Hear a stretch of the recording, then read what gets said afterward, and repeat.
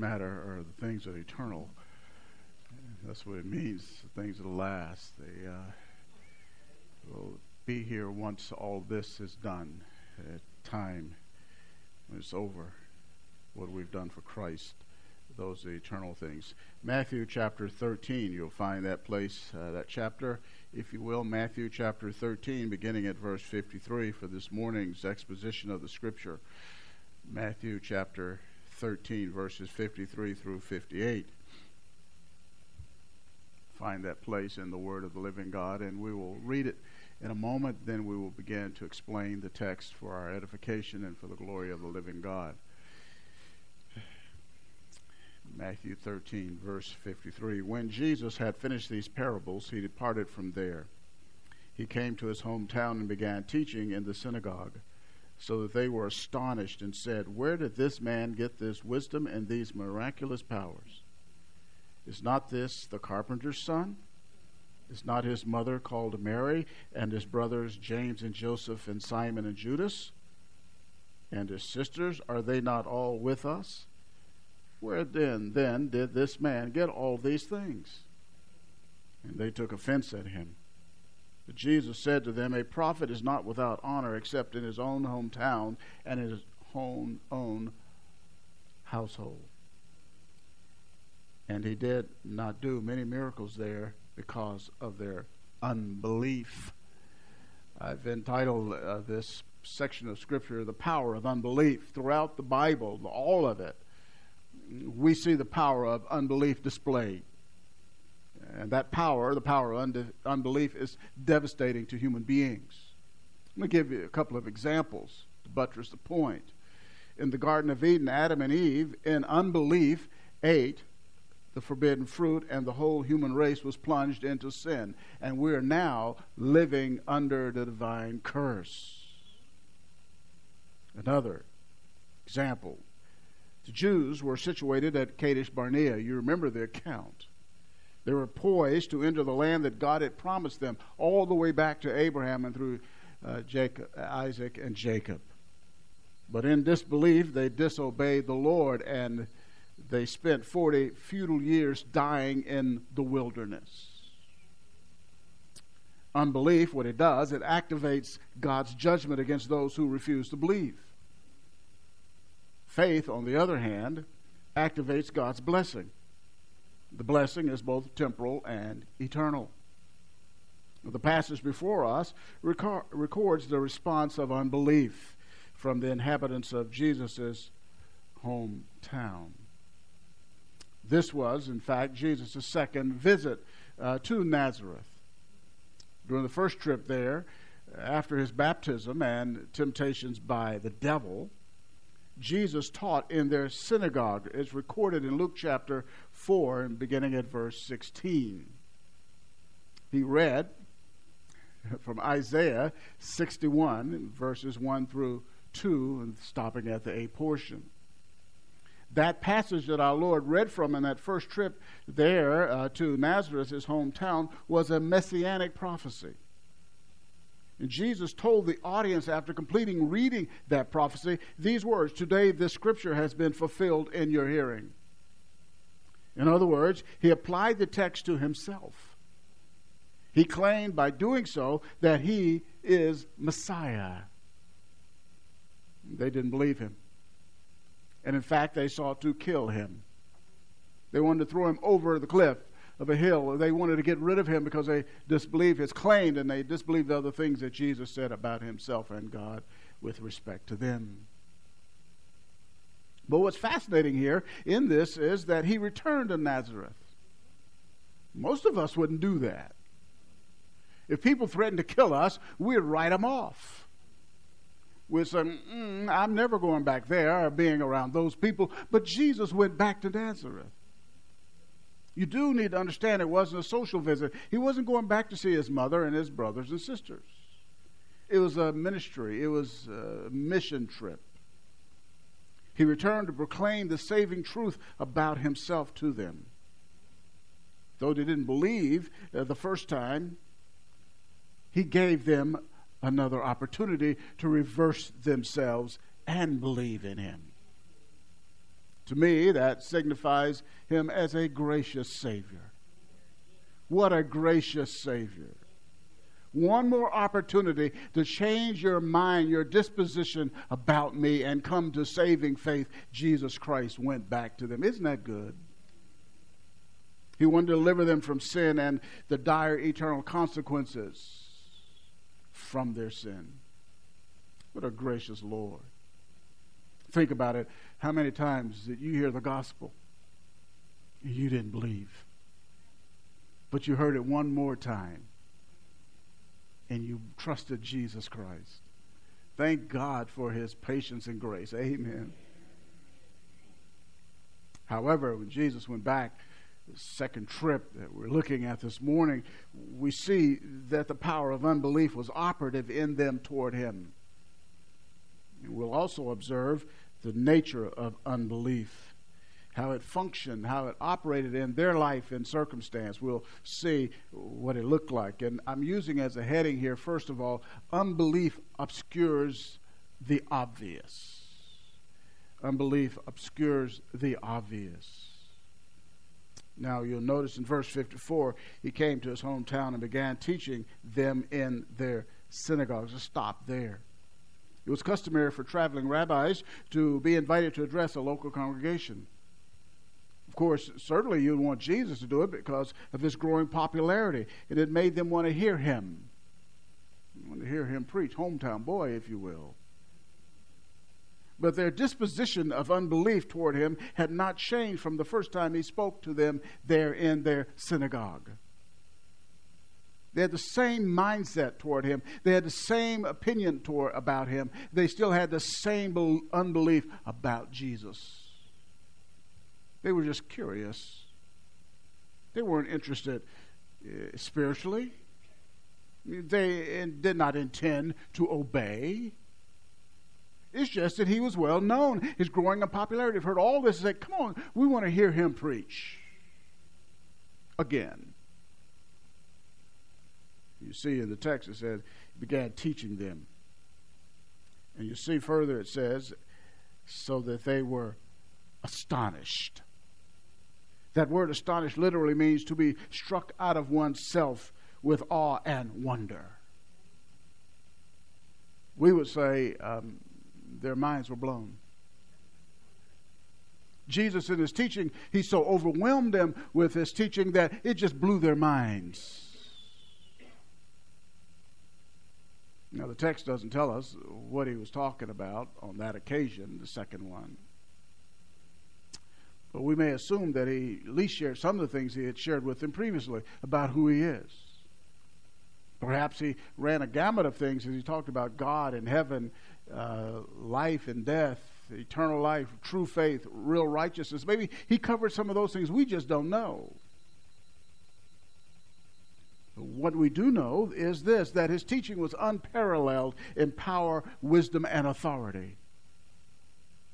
Nobody had ever, in that synagogue, taught like him. He was unique. In fact, in Matthew 7:28, it says, he taught as having authority. What that is telling us, he's taught with power, he taught with privilege, and he taught with sovereignty. Jesus' authority did not derive from any human source. He, in fact, spoke with final authority. Think about that. Only God can do that. Only God incarnate can speak with final authority, and that's what Jesus did. He didn't go in and say, well, Rabbi so-and-so said, or Reverend so-and-so said. No, he said, this is what I say. Authority.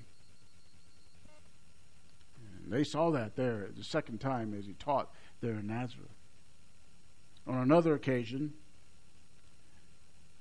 officers, the temple police, were dispatched by the Pharisees to arrest Jesus. But they returned to the Pharisees without having done so, and I'm sure the Pharisees said, what are you guys doing? We sent you down there to get him, and you come back empty-handed? What's the deal here? Do you not know what arrest means? But this is what they said. The officers, they were clear about it. Quote, never has a man spoken the way this man speaks. John 7:42. The power and grace of his message arrested the officers. See, we ain't never heard anybody preach like that. And they said, we're not going to arrest him. Jesus' words, his wisdom, his power, the miracles, caused the Nazarenes to inquire. You see it there in the verse 54. Where did this man get this wisdom and these miraculous powers? First thing you notice is they recognize his wisdom and they recognize his miraculous powers. They did not deny it.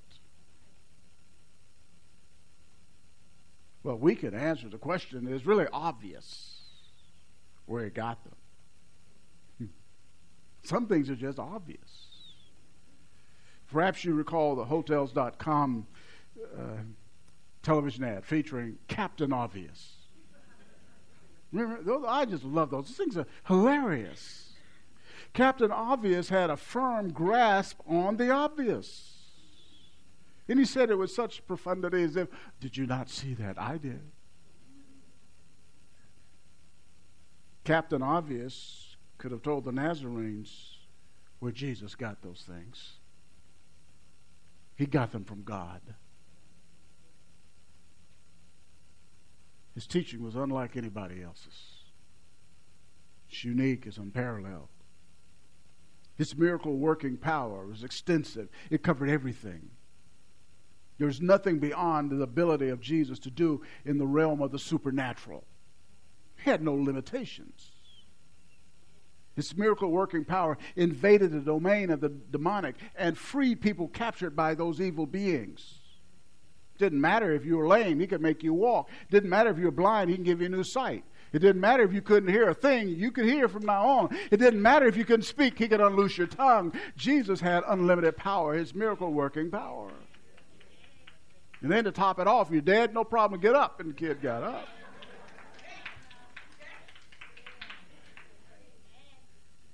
Now, I'm going to tell you something. Somebody like that, you have to know, where did he get that? It came from God. It came from God. Nicodemus knew it. Remember, Nicodemus came to meet Jesus at night, and Nicodemus wasn't at that time born again, but he came and he said to him in John 3:2, Rabbi, we know that you have come from God as a teacher, for no one can do these signs that you do unless God is with him. Go, Nicodemus. Nicodemus knew what the deal was. We know what the deal was. Jesus Christ. His heavenly origins explains the power and wisdom of his teaching. Listen to this in John chapter 3, verse 31. These words, John the Baptist, he who comes from above is above all. He who is of the earth is from the earth and speaks of the earth. He who comes from heaven is above all. What he has seen and heard of what he testifies, and no one receives his testimony. He comes from heaven. He knew what was true by first-hand experience. Verse 34 of that same passage, it says, for he whom God has sent speaks the words of God. For he gives the Spirit without measure. Jesus came from heaven. He had been face to face with the Father. He knew things firsthand. He didn't hear from somebody else. He knew it all, and he came here and he spoke. No wonder his words with wisdom, authority, and power. When he spoke. When Jesus spoke, he was a person who spoke who came from heaven. Miracles, his miracle working power. Jesus told us about that too. In Matthew chapter 12:28, it was by the power of the Spirit. The Holy Spirit empowered him to do the miraculous things he did. As the Spirit empowered his humanity, enabling him to do the things that the Father had given him to do, the works the Father had given him to do. As we've said, the Nazarenes didn't deny it. They knew those things had happened. The evidence was plain. It's plain. Think about this. They had everything they needed to know to come to the right conclusion.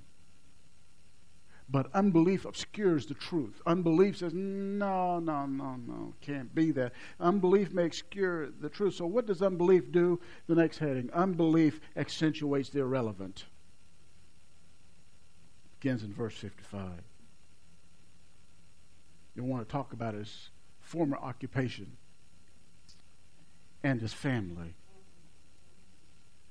And you might ask the question, what does that have to do with the price of tea in China? These things were nothing but smoke screens to justify their unbelief. They were so deeply committed to their unbelief, they said, well, let's talk about what he is. You know, he's the carpenter, Joseph's boy. Come on. We know who he is. And carpenter, by the way, is a broad term, meaning a builder or a craftsman. Growing up in Nazareth, Jesus likely crafted many farming implements, perhaps had done other building projects for his neighbors. And they all recall that. We remember him building these things. Maybe even built some cabinets for some of the ladies. Who knows? I don't know. They found it hard to believe he could suddenly exhibit such wisdom and power as he did. I remember as a kid, I want to make a point here. I was told by one of my fellow kids that Jesus did miracles as a child. He was really waxing eloquent, saying, you know, he turned a clay, he made a bird out of clay, and it came to life. I'd never heard such thing, didn't believe it. I was skeptical of it. I never heard that in Sunday school. None of my teachers ever said, you know, Jesus did that. So I just missed it, but I'll never forget it. But it wasn't true. That's been around a while, but it wasn't true. This puts it to bed. The people who knew Jesus from a child, they watched his childhood. They had seen him grow up into adulthood, manhood. They never talked about any miracle that he did while he was a child. It was a lie. His first miracle was John chapter 2, the wedding at Cana, when he turned the water to wine. So they talk about he's a carpenter. Then they want to talk about his mother Mary. And you notice there were brothers, James, Joseph, and Simon and Judas. Roman Catholic Church claims that Mary was a perpetual virgin. That's not true. After the birth of Jesus, who was virgin conceived, she and Joseph had children the conventional way. Jesus had, we see here 4 brothers, 2 or more sisters. All of these are half siblings, maybe 7 additional children. They had a passel of children. The Roman Catholic Church teaches something that's not true about Mary. Here, let me give you some principles how to address things when people say, well, something theologically or biblically, and they hold something like what I just said about the Roman Catholic Church. Here's some principles you need to govern your thinking by. Number 1, Scripture's authoritative. It's authoritative for what we believe and teach. It's authoritative because it comes from God, 2 Timothy 3:16. Second one, Scripture is inerrant. It is without error. It will not say anything that is incorrect. It can't, because it comes from God who knows everything, and he inspired nothing but the truth, and so this is what we have. Thirdly, search the Scripture to see whether these things that have been said are true. Be like the Bereans. Acts chapter 17, verse 11. See what the Bible says. You might be saying, well, Pastor, why are you talking like this? Why would you say something about the Roman Catholic Church and then give us these principles to help us to avoid error? Why would you do a thing like that? I'm glad you asked. Because that's a pastoral responsibility. Pastors are to refute those who contradict sound doctrine. Titus chapter 1, verse 9. That's a pastor's job. We're to teach people the truth, and then when those come gainsaying or contradicting, opposing the truth, we're to refute that with sound doctrine, healthy doctrine, correct doctrine that's good for the saints. That's our job. That's why I tell you about that heresy of the Roman Catholic Church. Next thing, believe what Scripture says. Because what Scripture says is what God says. Believe Him, not man. Why would you want to believe some man when you have God's word on it? And when their word contradicts God's word, you throw their word out. Put it where it belongs, in the trash. It's just about worth that much. So, here they talk about his mother, and they talk about James, Joseph, Simon, and Judas. At this point, none of them believed. Mary's the only one in the family who believed. James, literally, is Jacob. And Judas, by the way, was a common name in Israel. A lot of people named Judas. There's only one named Judas who stained the name. And this Judas is the same one who wrote the Epistle of Jude. James, the eldest, he became the leader, the eldest after Jesus. He became the leader of the Jerusalem church at the resurrection. But they see all of that, and they say, he comes from an ordinary family. We know them. Now, who is he coming here talking about? He's Messiah. And this for them was puzzling. That's why they said here in verse 56, after the sisters are listed, it says, where then this man get all these things? Get this. They couldn't explain him, so they rejected him. Their hearts were impenetrable. They had more than enough evidence to believe, but they obstinately refused to believe. Can't figure him out? I'll reject him. Isn't that foolish? Let me tell you what the problem, another aspect of the problem is with people like this. John 3, verse 18. He who believes in him is not judged. He who does not believe has been judged already, because he has not believed in the name of the only begotten Son of God. And this is the judgment, that the light has come into the world, and men love the darkness rather than the light, for their deeds were evil. That's the reality. People don't want to believe because that means you got to give up to sin. It means you got to turn away from their sin. You got to go to hell for your sin. Verse 20, for everyone who does evil hates the light and does not come to the light for fear that his deeds will be exposed. And that's the reality. They love their sin. And so because of the reality of the things that they knew, they heard the teaching, they knew about the miracles. And then you notice in verse 57 of our text, and they took offense at him. Our English word, scandalize, is derived from the Greek word rendered here, offense. The word here means to cause to stumble. A stumbling block Jesus was to them.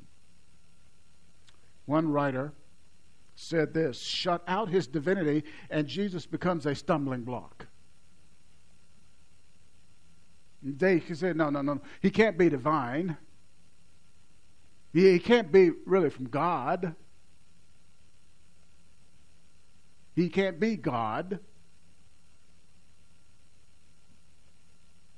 So stumble over him.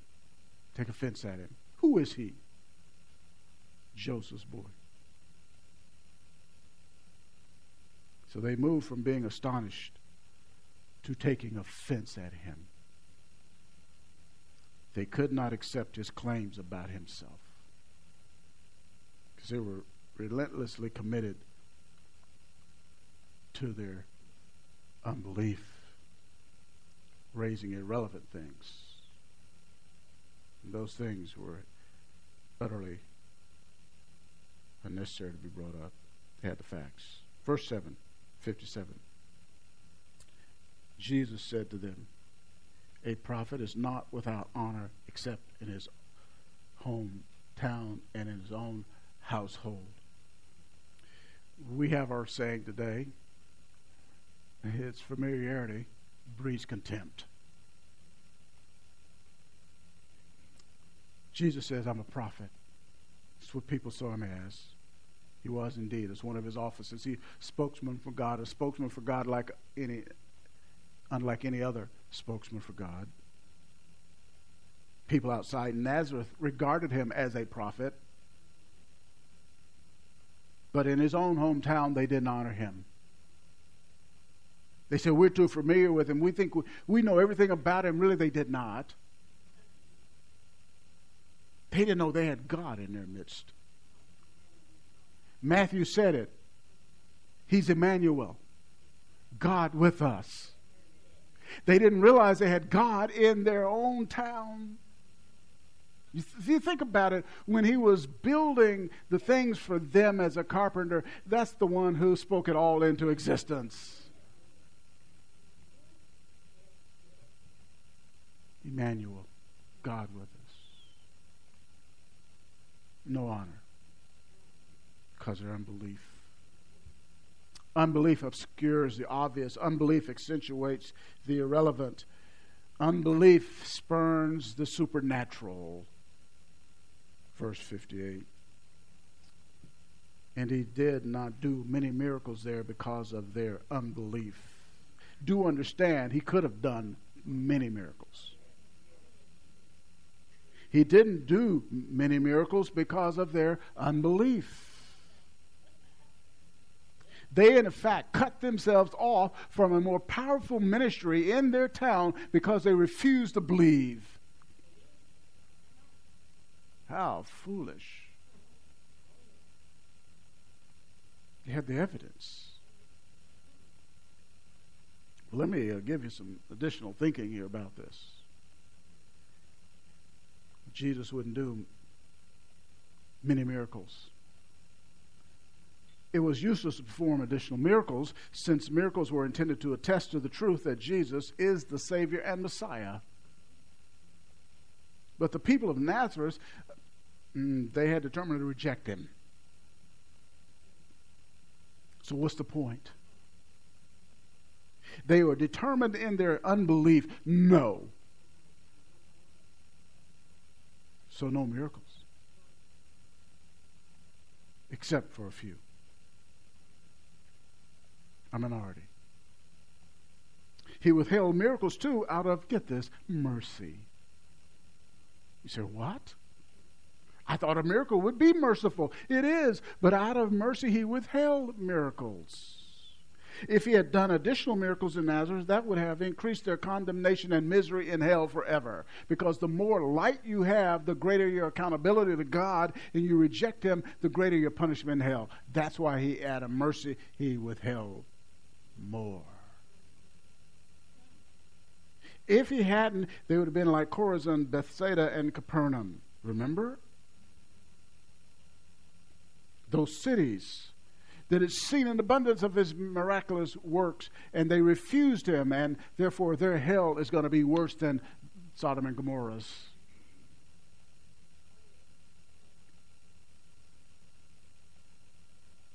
Withholding miracles also is a sign of judgment.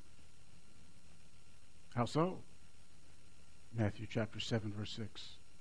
Do not cast your pearls before swine.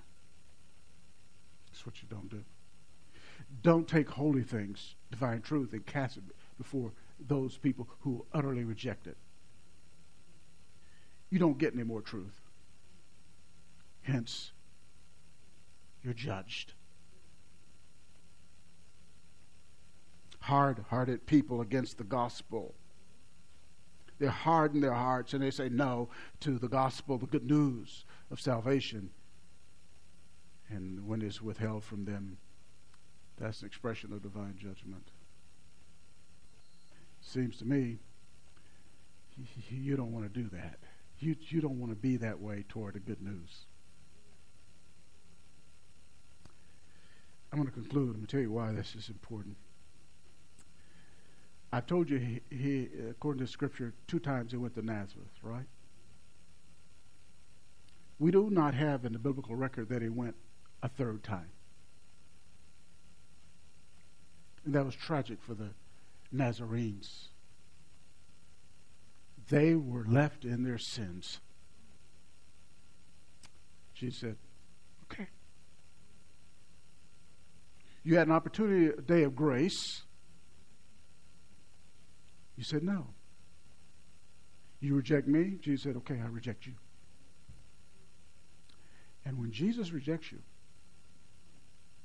you're rejected. Moreover, when he left, it's as if the word Ichabod had been written on Nazareth. You remember, you say, Ichabod, what's that? It means the glory has departed. Remember in 1 Samuel, the Philistines had captured the Ark of the Covenant, and they took it, and one of the daughter-in-laws of Eli said, the glory has departed. God is gone.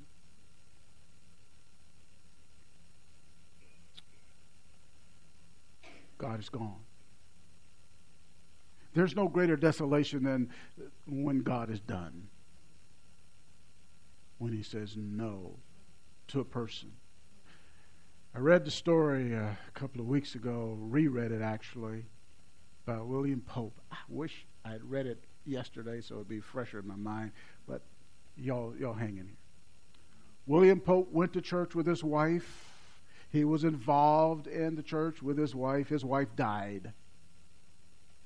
William Pope, upon her death, he went to the pubs, and he was having a good time in the world. In fact, he was with some guys who would drink, and they would kick the Bible and talk about lack of truth that it was. And they just mocked the Scripture, mocked God.